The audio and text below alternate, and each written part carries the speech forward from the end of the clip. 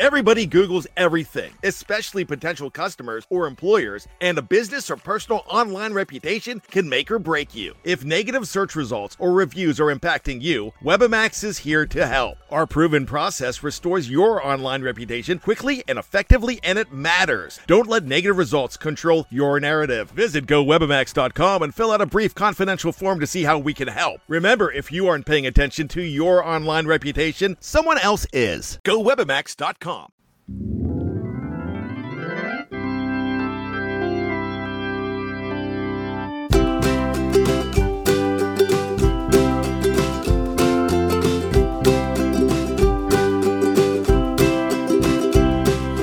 meet me at the Museo with Alan and Daniel. We'll talk about the Cardinals all night long.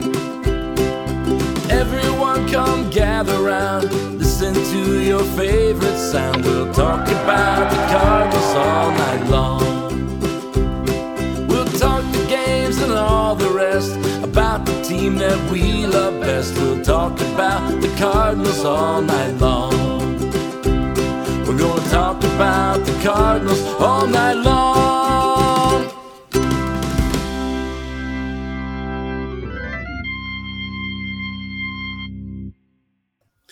Good evening and welcome into another edition of Meet Me at Mutual. I'm your host, Daniel Shoptaw, C70 at the bat at C70 on Twitter.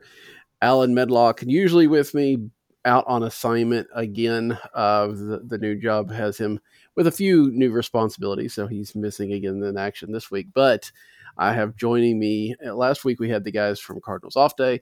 This time we have the guys from the Turn Into podcast. We have the man you know as Dylan Dinger on Twitter, and Tito Rivera, who's a Triceratops on Twitter as well. Guys, thanks for joining me tonight.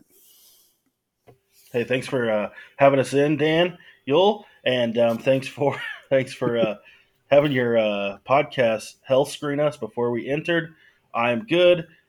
I don't know about Tito, but we are here. Yeah, thanks, Dan, for having us. I won't mess up your name. I don't know. I've always found it very interesting to have my name into, two drawn out syllables. It's very, very interesting.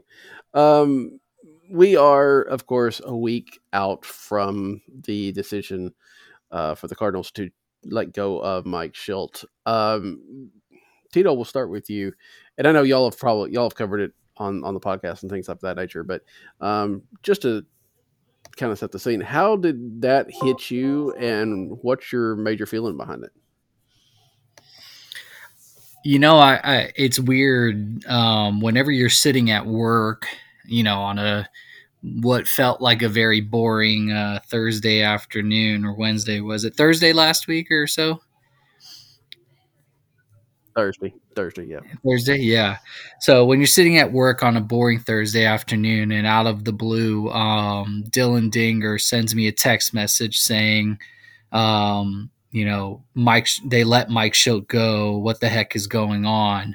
I kind of had to do like a 30-second stare at my phone and just make sure that I was actually seeing what I was actually seeing.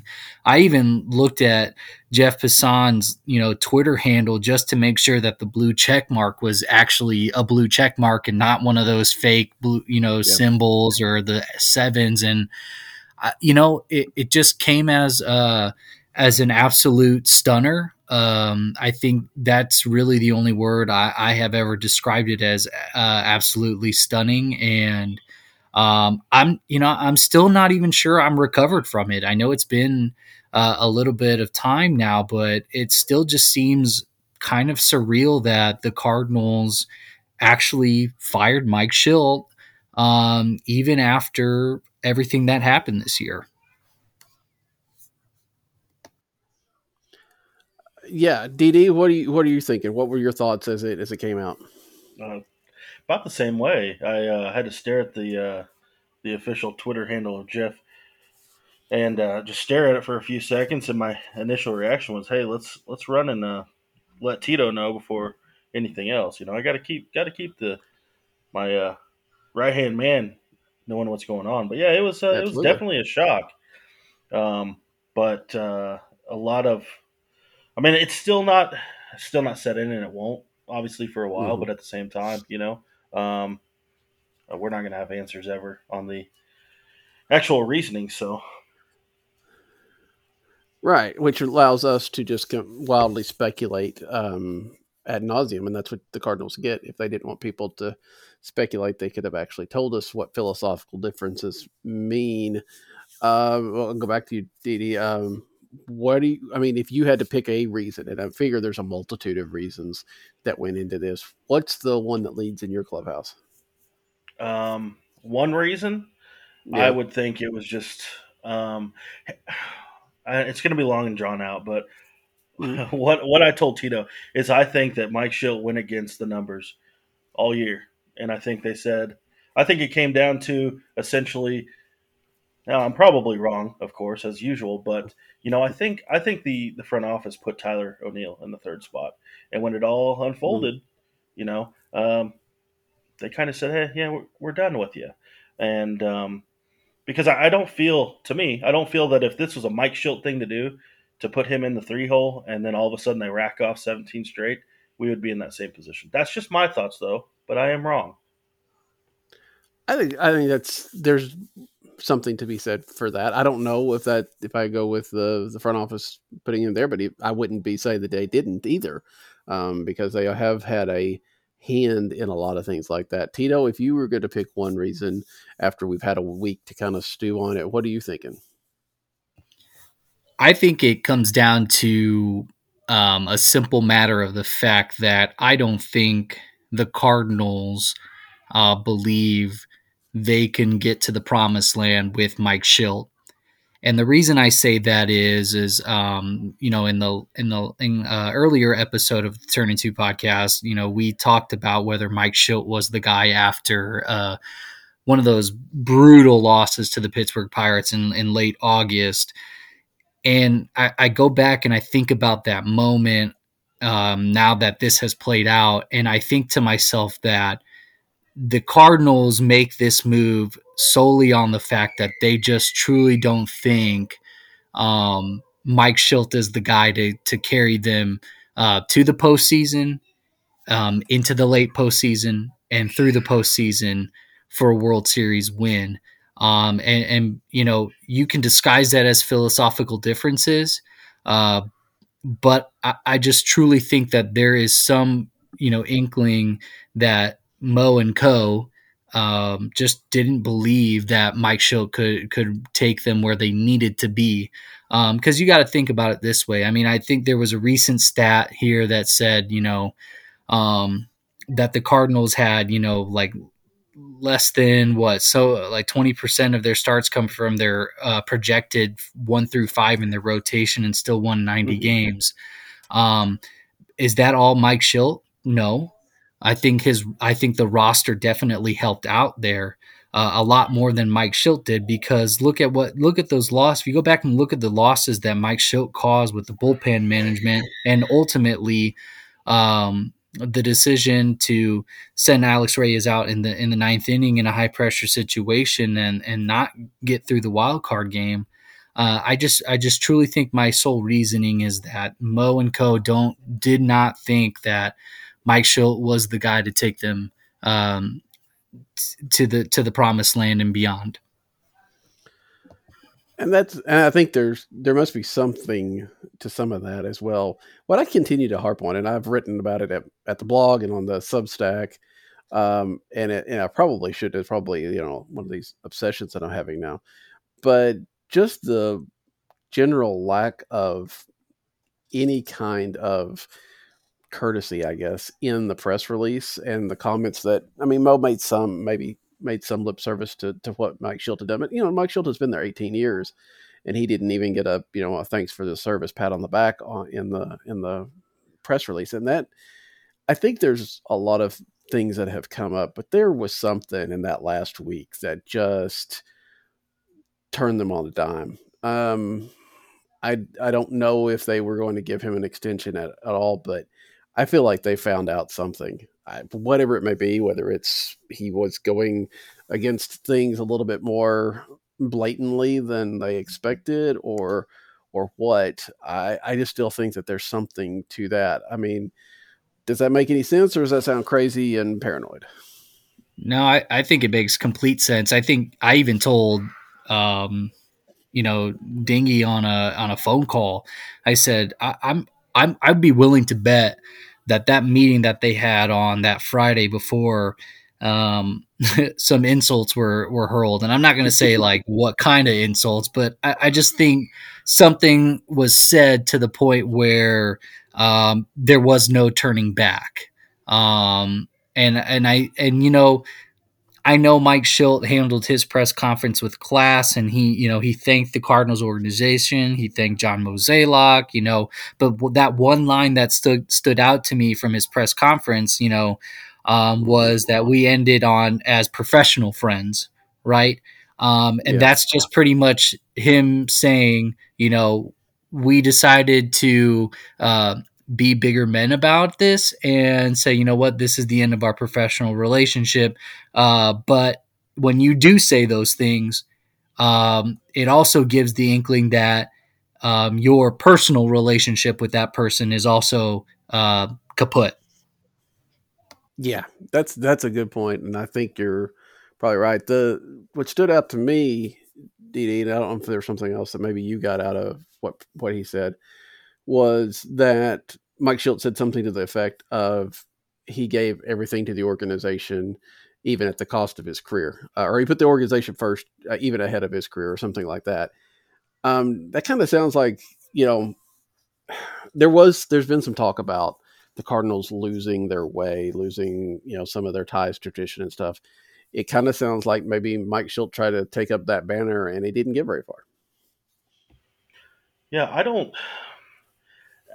I think it was what you referenced on the firing of Mike Matheny and the firing of Mike Schilt that kind of just stuck out to me the most. Um, and yeah, I really do. Something had to happen. I mean, they let Matheny go for so long, and they just pulled the plug on Schilt. Now, whether that be, them not liking some of the decisions that he was wanting or what, I'm not sure. But obviously, it was to some seriousness that they're not even going to reference in any press conference, which,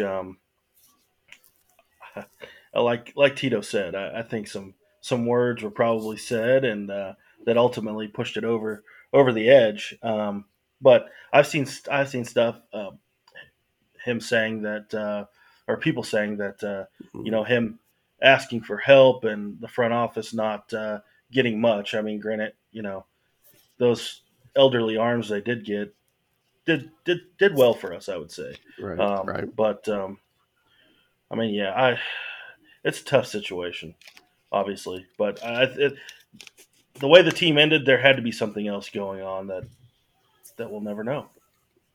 I do want to point one thing out, Dan, if I may. Sure. And that was something from what you actually said, how Mike Schilt kind of said, I laid everything out on the line.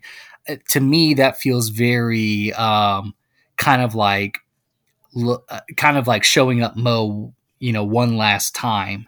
I'm not sure that he, if he means it to come across that way, but it's like, but if you're in a relationship with somebody, a personal relationship with somebody, and that it all abruptly ends, you want to stick it to them and say, look, I did everything that you asked of me.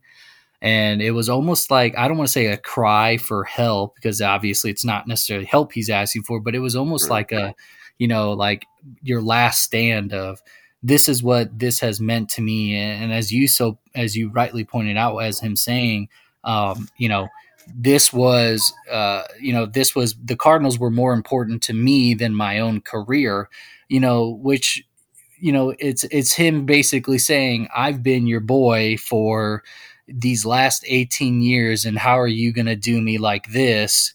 And that's why I think something had to have been said, that there was no turning back.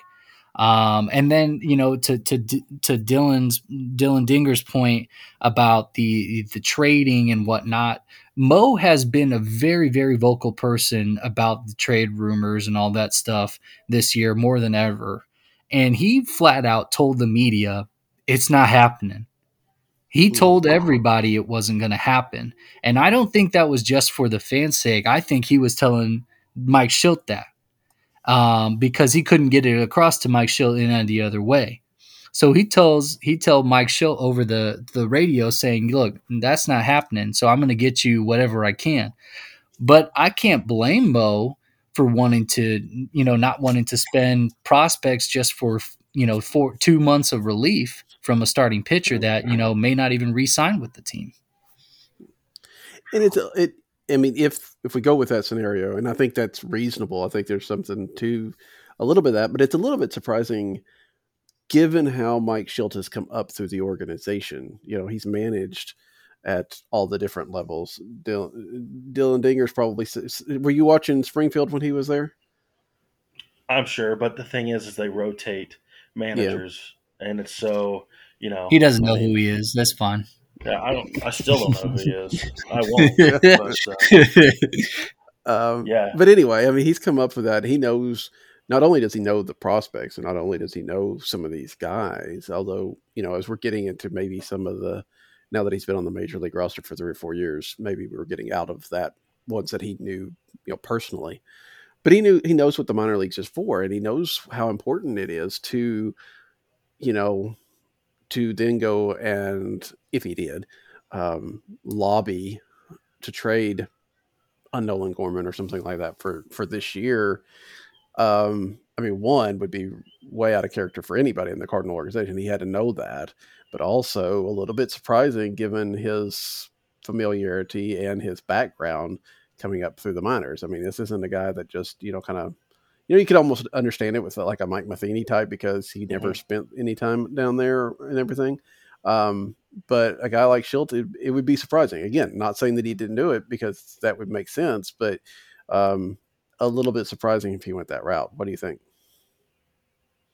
Yeah, to me, terminating somebody after 18 years and giving them a 2 paragraphs and a press release is kind of different, especially when they've dedicated their entire adulthood essentially to the organization. Now, real quick, I just saw this pop up.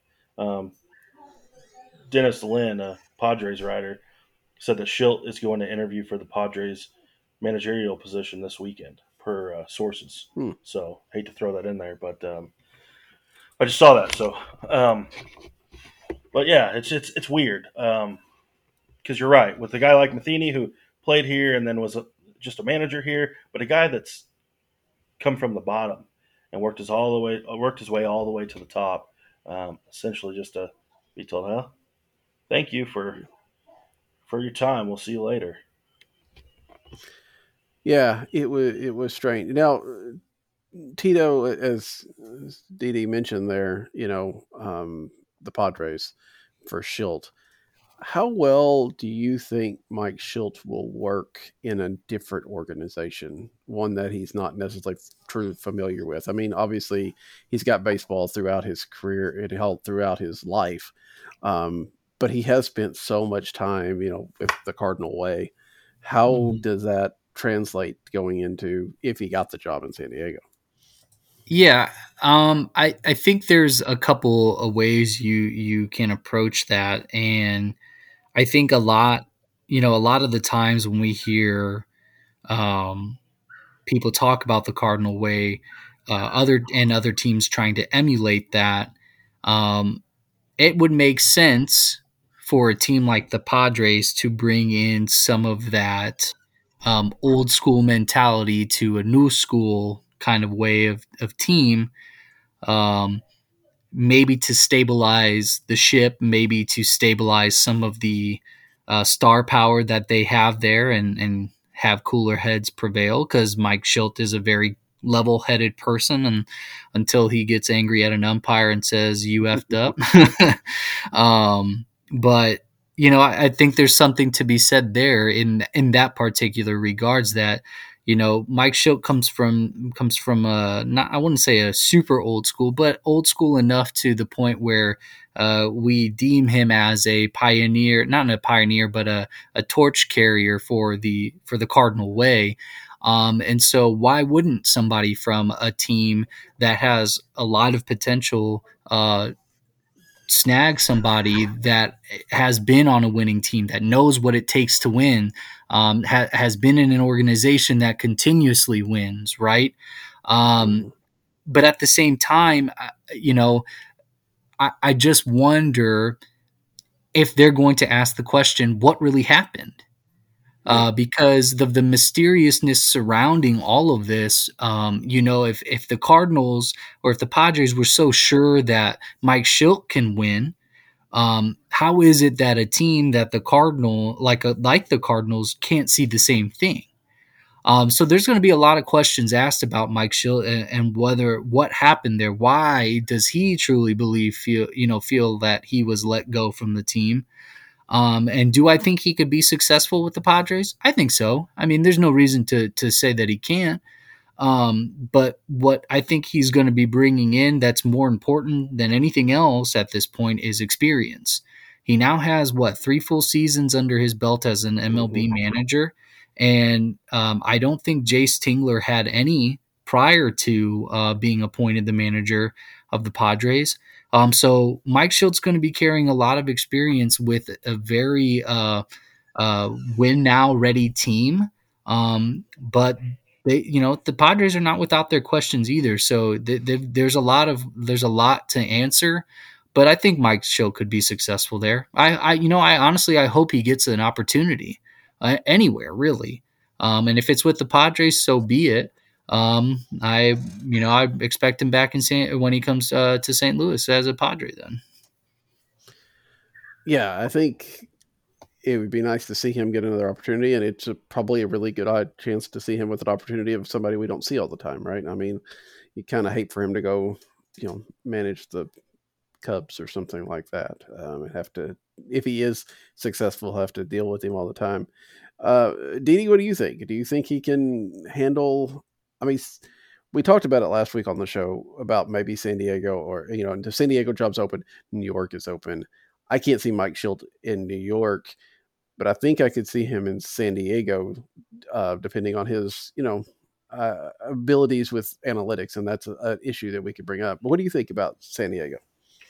Yeah, I mean, I really would love to see Mike Shildt in those brown unis. But I mean, I think he's a player's manager. All in all, he's a player's manager.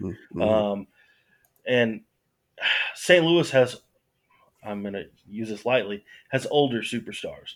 Now you move to San Diego, and they've kind of got a younger superstar core there with Tatis, Machado. So, I mean, I can definitely see it happening. Obviously, I don't know the situation with the front office and the on-field stuff, but I think that he would succeed there. But you referenced New York. The only reason why I could see New York is it's close to his actual home. And I mean, all in all, though, I think he wouldn't give the correct answers to the media that they're wanting. Right. He would have to adjust too much. I think San Diego puts him in a role that he can have success at, but it's not front and center like on the East Coast where they want their answers right now. And I think it'd be a good fit all in all. Yeah, plus the Mets are the Mets, and they've got to hire like half their front office before they can hire a manager anyway. So that should be fun to see. So we've talked about Mike Shildt going somewhere else. Who's coming in after him? We've heard some names. We've heard, Marmol's name and Clapp, and Skip Schumacher coming over from the Padres. We've heard about maybe Carlos Beltran. Tito, do you have a favorite?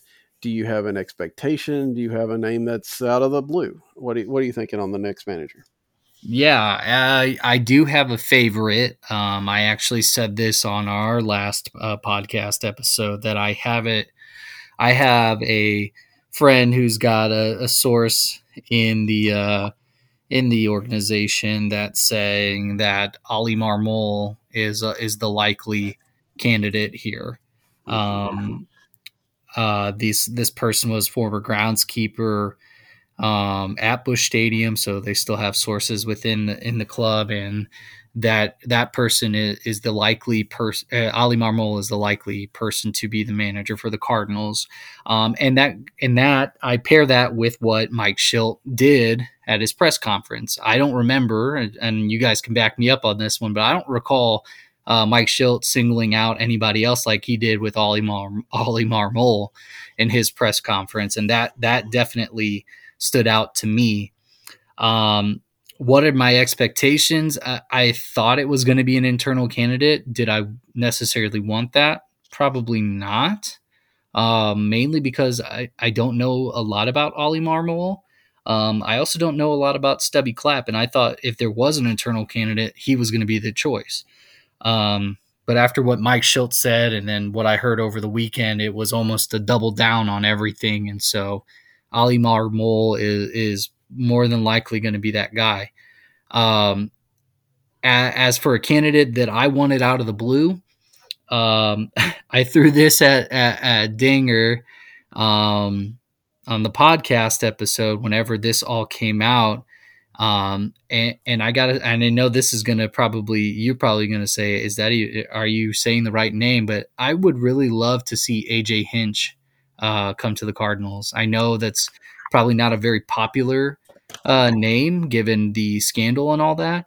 But I really think he's a really good manager, and I think he would do really well here. And plus, there's a Carlos Correa connection that I want to exploit as bad as I can, so I'm going to take it. And a Jeff Albert connection there too. Yeah, that is an that would be out of the blue. You're right. Now he is managing in Detroit, right? Yes, we would have to steal. I'm all for it. I'm not putting it beneath me.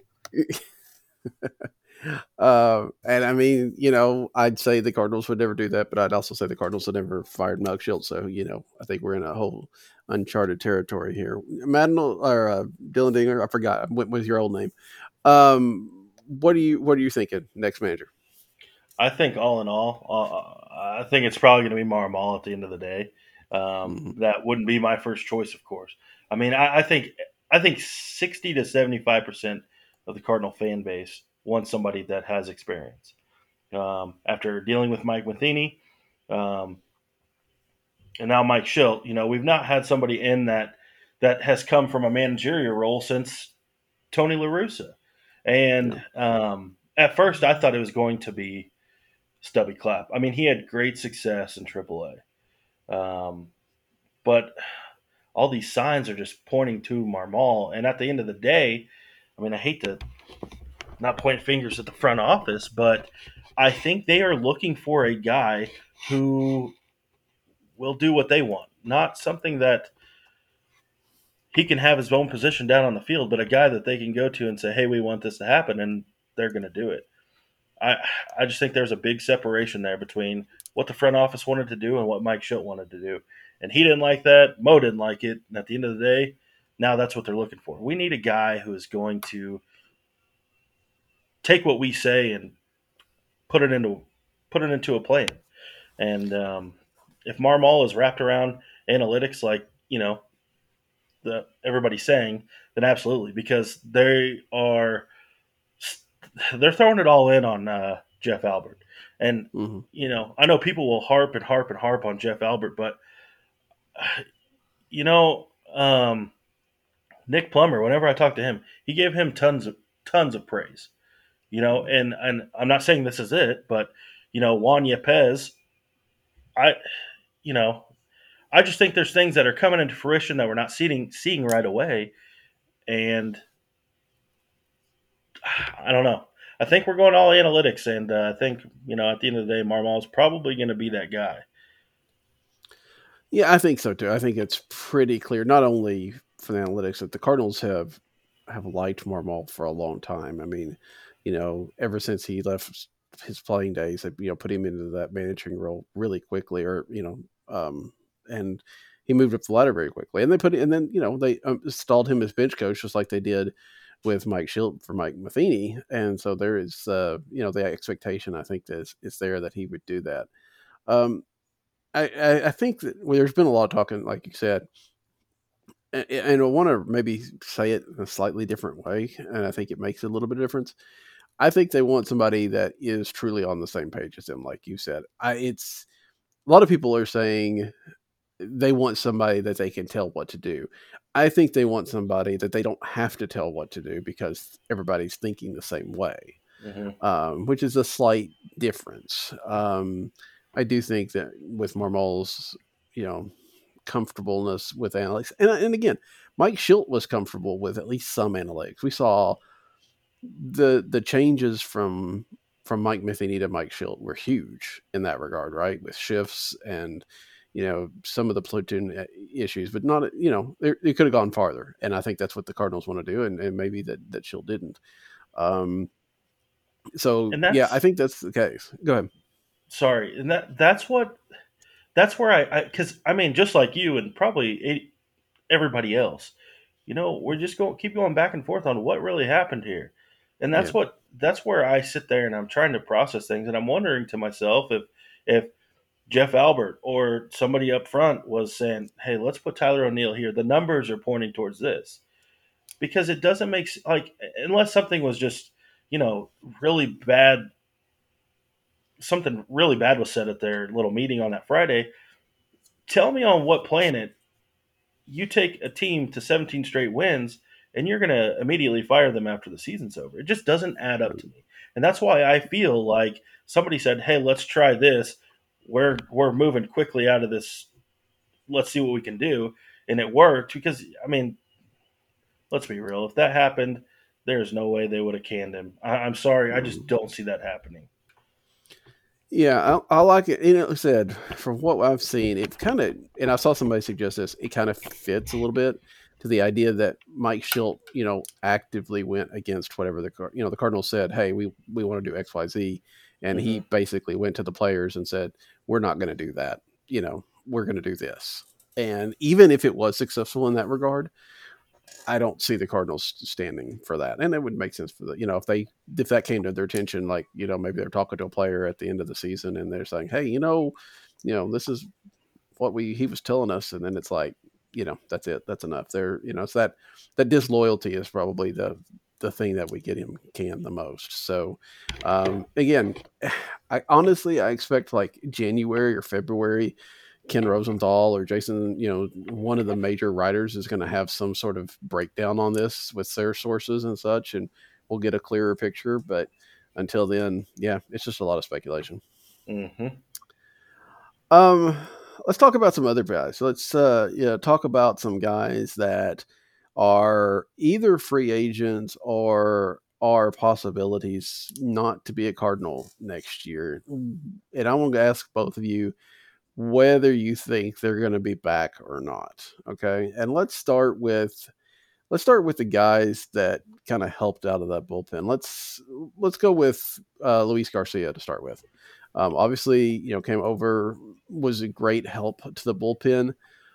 Tito, is he back, and do you want him back? Yes and yes. I think, I kept saying it while they were going on this run, and I tweeted it a couple of different times. I said, how could you possibly, if you're the Yankees or any team for that matter, how could you possibly let somebody go that throws 98, 99, almost 100 with movement and has a devastating slider that can be thrown as a strike? This guy reminds me a lot of Jordan Hicks in a way. Doesn't nearly throw as hard as Jordan Hicks, but you also have a guy that that can be a stopper when you need it most. And if there's a guy that, and I said this, late in the season too, if the closer needs a day off, you need to have somebody that can step in and take care of the game. And I envision Luis Garcia in that role. And if Jordan Hicks were healthy this last year, could you imagine the bullpen of a Garcia in the 7th or Cabrera in the 7th, a Gallegos in the 8th to stop and hold it, and then Hicks coming in to finish off the 9th inning? I just don't know if there would have been a better back end of a bullpen going into the playoffs this year. So yeah, I want him back. DD, what do you think? Oh yeah, I bring him back, especially what he showed you for his time on the Cardinals. I'd have him back in a heartbeat. Yeah, I think my only hesitation, and my hesitation is also this extends to not only him but also TJ McFarland, who we'll talk about here in a minute, is how volatile relievers can be in general. And I would be more likely to bring Garcia back than McFarland because I do think his stuff is probably a little bit more repeatable. But there is that, did we get the best out of him? Do you sell high type of thing? Hopefully not. And I think they do bring him back, and I think he'll be fine. But that's my only hesitation. And then we'll just go ahead and shift into McFarland, a little bit different situation, a little bit older. Well, they're both kind of older, but obviously with different approach. DD, again, do you bring him back, and do you think they will? Well, at this point in time, what's the harm in bringing somebody at least to spring training? I mean, he gave you a little bit, and I mean, upgrade from Andrew Miller. So, I'd give him a shot. Absolutely. He'll be cheaper than Andrew Miller was for sure. There's no doubt about that. Tito, what do you think? I think I'm in agreement here too. I think for me, you're losing Andrew Miller is as a left-hander, and cap tip to Andrew Miller, thanks for it, but no thank you. But I think here's where this whole this reliever volatility that you're speaking of, right? The Cardinals have been very, very hit and miss in the reliever market, especially when it comes to left-handed pitchers. And obviously Brett Cecil and Andrew Miller being the latest versions of that. TJ McFarland showed that he can still pitch and that he can be very effective. I mean, he was a ground ball inducer, kind of like Mark Zipchinski in 2011. Whenever you needed him, he was there to mop up and do the dirty work. The only thing that I would be concerned about is he a true left-hander, the loogie, right? Is he a true left-handed person that gets those left-handers out at all costs? And do you have that person outside of Genesis Cabrera? So I think, you look at that. You also have to decide whether or not KK is coming back. And if KK is not in the starting rotation, which I don't think he would be in that reliever role as a left-handed mop-up? If it's me, I think I go the cheaper option and I bring McFarland back as well. I think both him and Garcia did enough to merit a longer look for sure. My only other concern with those two guys is, they kind of, I don't want to say struggled, but they were definitely hit a little bit more in the last month or so. Was that overused? Were they just getting tired? I think that's a very good possibility, but is it the league kind of figuring them out too? So yeah, I think they probably, like DD said, it's no harm to bring them in to at least spring training. They're not going to get huge offers from anybody. I mean, Garcia might get a little bit of a look now that he's proven it. I still think McFarland's one of those guys you can get for, pretty much kind of like a veteran minimum type of thing. It still costs a couple $1 million, but which is a very Cardinal move. It's a very Cardinal move. Yeah. Try to get some value out of a guy like that. You did mention KK. That was where I was going next. The KK situation is really kind of interesting. Of course, he's the only team he's ever known is the Cardinals. He spent, he had a pandemic for half his first year, and he spent it, kind of hanging out in St. Louis, throwing the ball with Adam Wainwright. But it really seemed like at the end of the year, when they moved him to the rotation, they didn't necessarily do it in the most graceful way. And he got his feathers ruffled, and that's kind of understandable. I mean, he didn't come over to be a reliever, even though it was probably the best place for him. Tito, does KK come back? Does he? If he doesn't, is he and staying in the major leagues, or does he go back over to Korea? If he doesn't come back to the Cardinals, I definitely think he goes back to Korea. I mean, I think his family was only over here the one time for that one game, which was very heartwarming for him, I'm sure, and gracious enough for the Cardinals to get that to happen. But I just don't know if there's a spot on the team for him at this point. At some point, if they do find a spot for him, it's going to be a 1-year deal, and I'm not sure KK is going to want to do that. Mainly because if we're bringing back McFarland and you've got Genesis Cabrera, you've already got 2 left-handers in there. Don't forget that Matthew Liberatore is knocking on the doorstep as well, and he's left-handed. So there's a lot of competing arms in there that are younger or more valuable for the Cardinals to have than KK. Would it be nice to have a left-hander in the rotation immediately? I think so. But not at the expense of somebody that, at times was injured a lot last season too, and was not as effective as he was the prior year.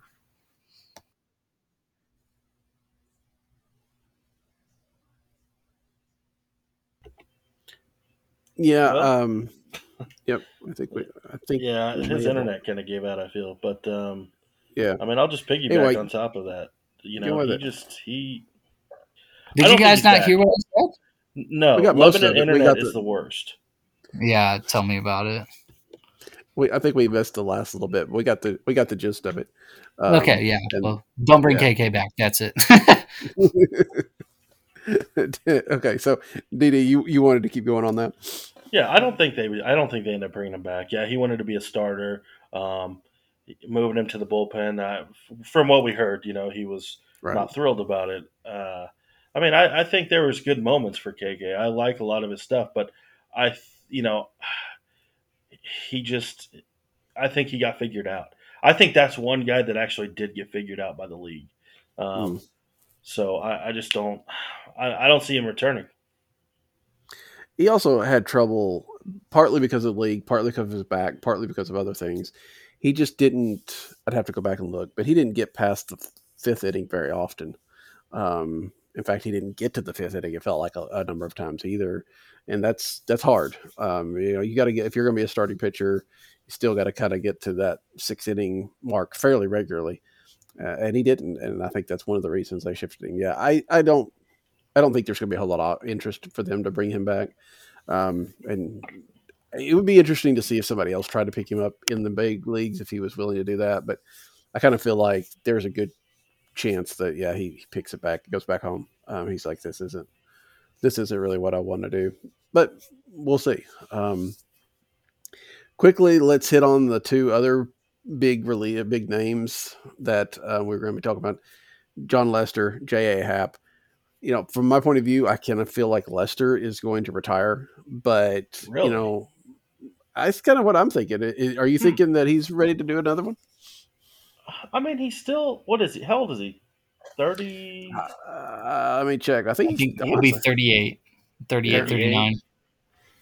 I mean, I would say Happ probably does not return. But I don't see why you just don't.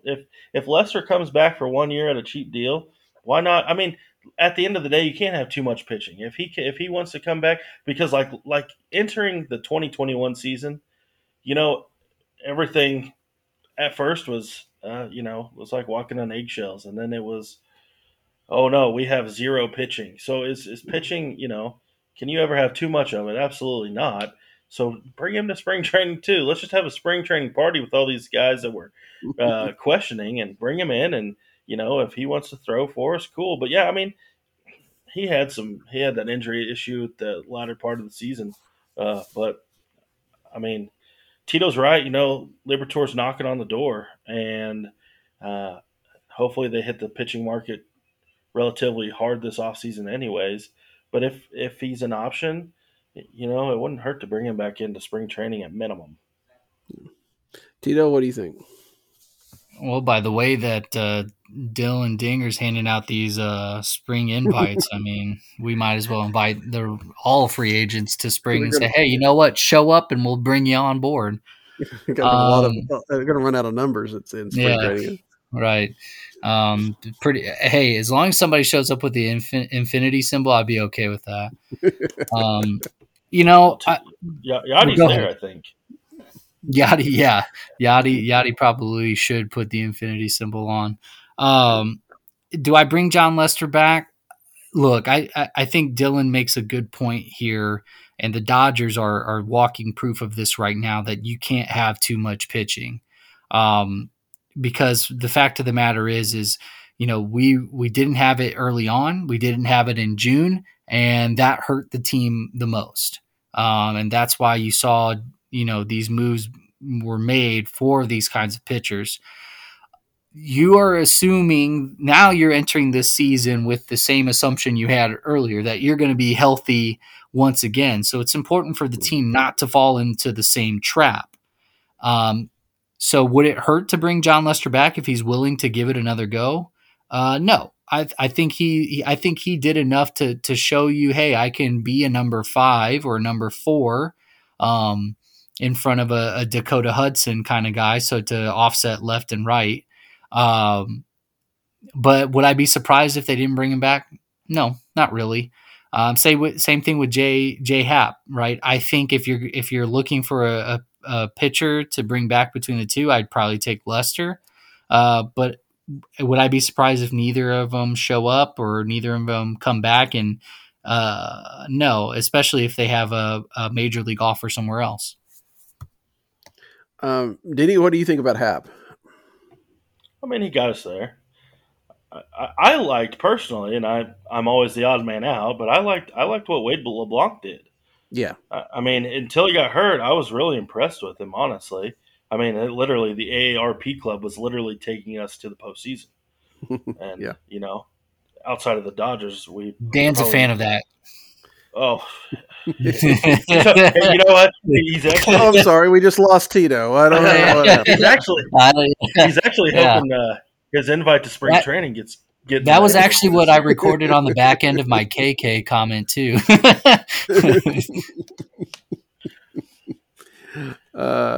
Anyway, you're right. I think, honestly, out of the three, if I was going to bring one of them back, it'd be LeBlanc.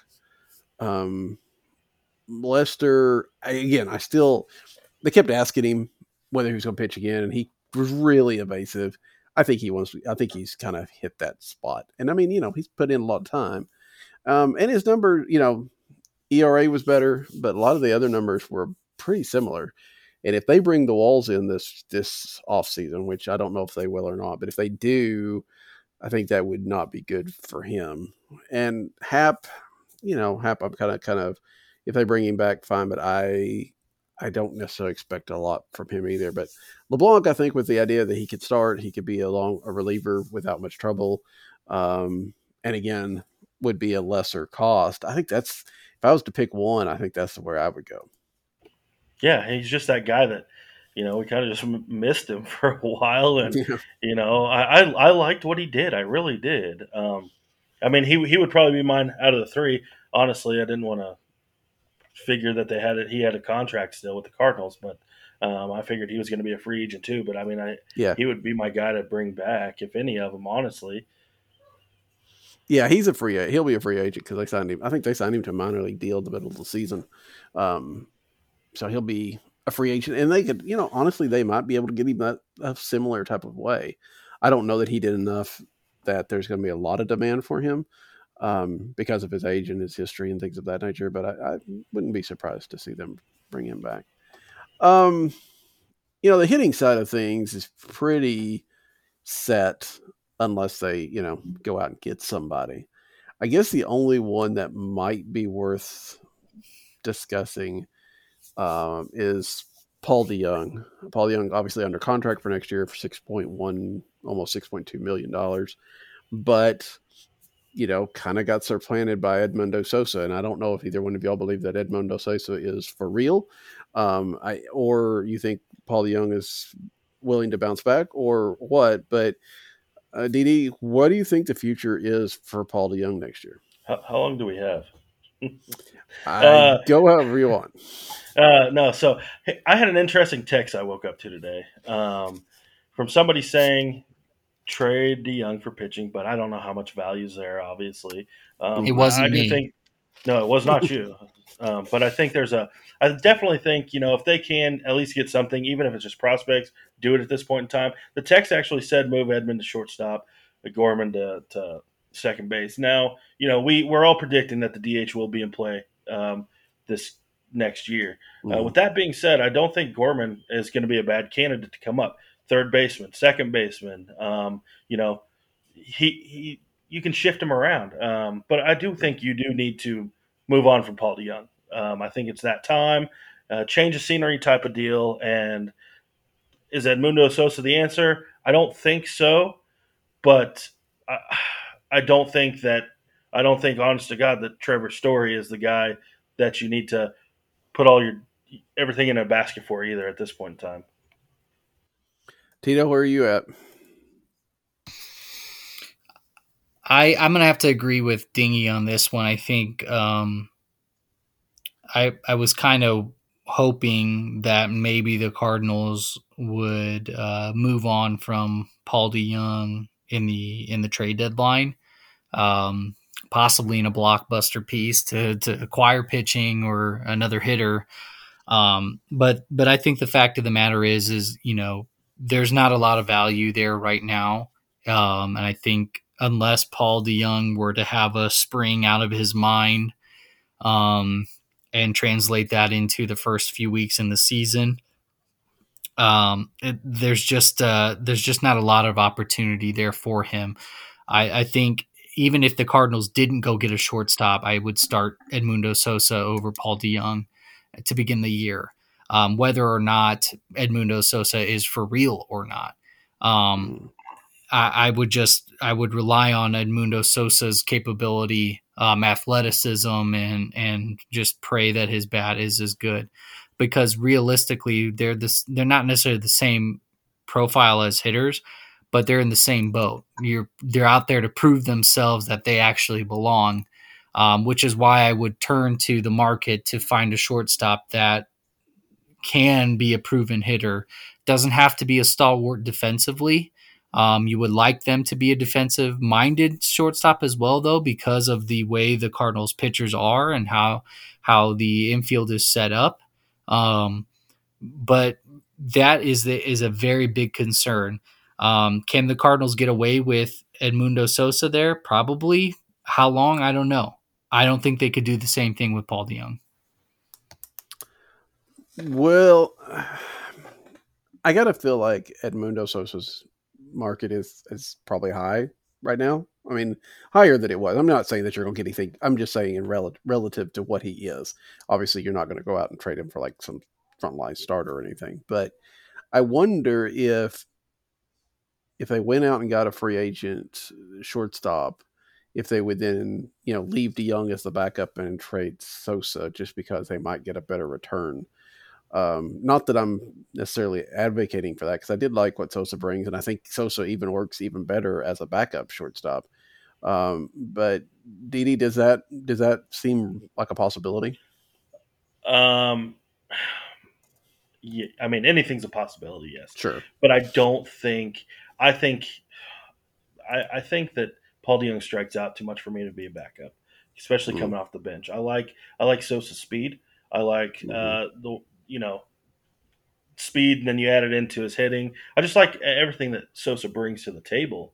But, if you're looking to make a huge run this year, you need to get somebody in there if he is going to play cool. But I don't think DeJong's going to be your guy, especially off the bench. I just think strikeout rate's way too high. Yeah, the power numbers are there, but I just don't think it'd be good off the bench for the Cardinals moving forward. Yeah, and that makes sense. You're right. I don't like his strikeout rate either, which is one of the reasons he's not starting anymore either. I think if he could make a little bit more contact, he'd have a better case. All right, we're reaching the end of our hour, but I'll give you all a chance, either Tito or DD. We'll start with Tito. Is there anybody that we haven't talked about tonight that you'd like to talk about before we wrap it up? Yeah, Yadier Molina. Oh, goodness gracious.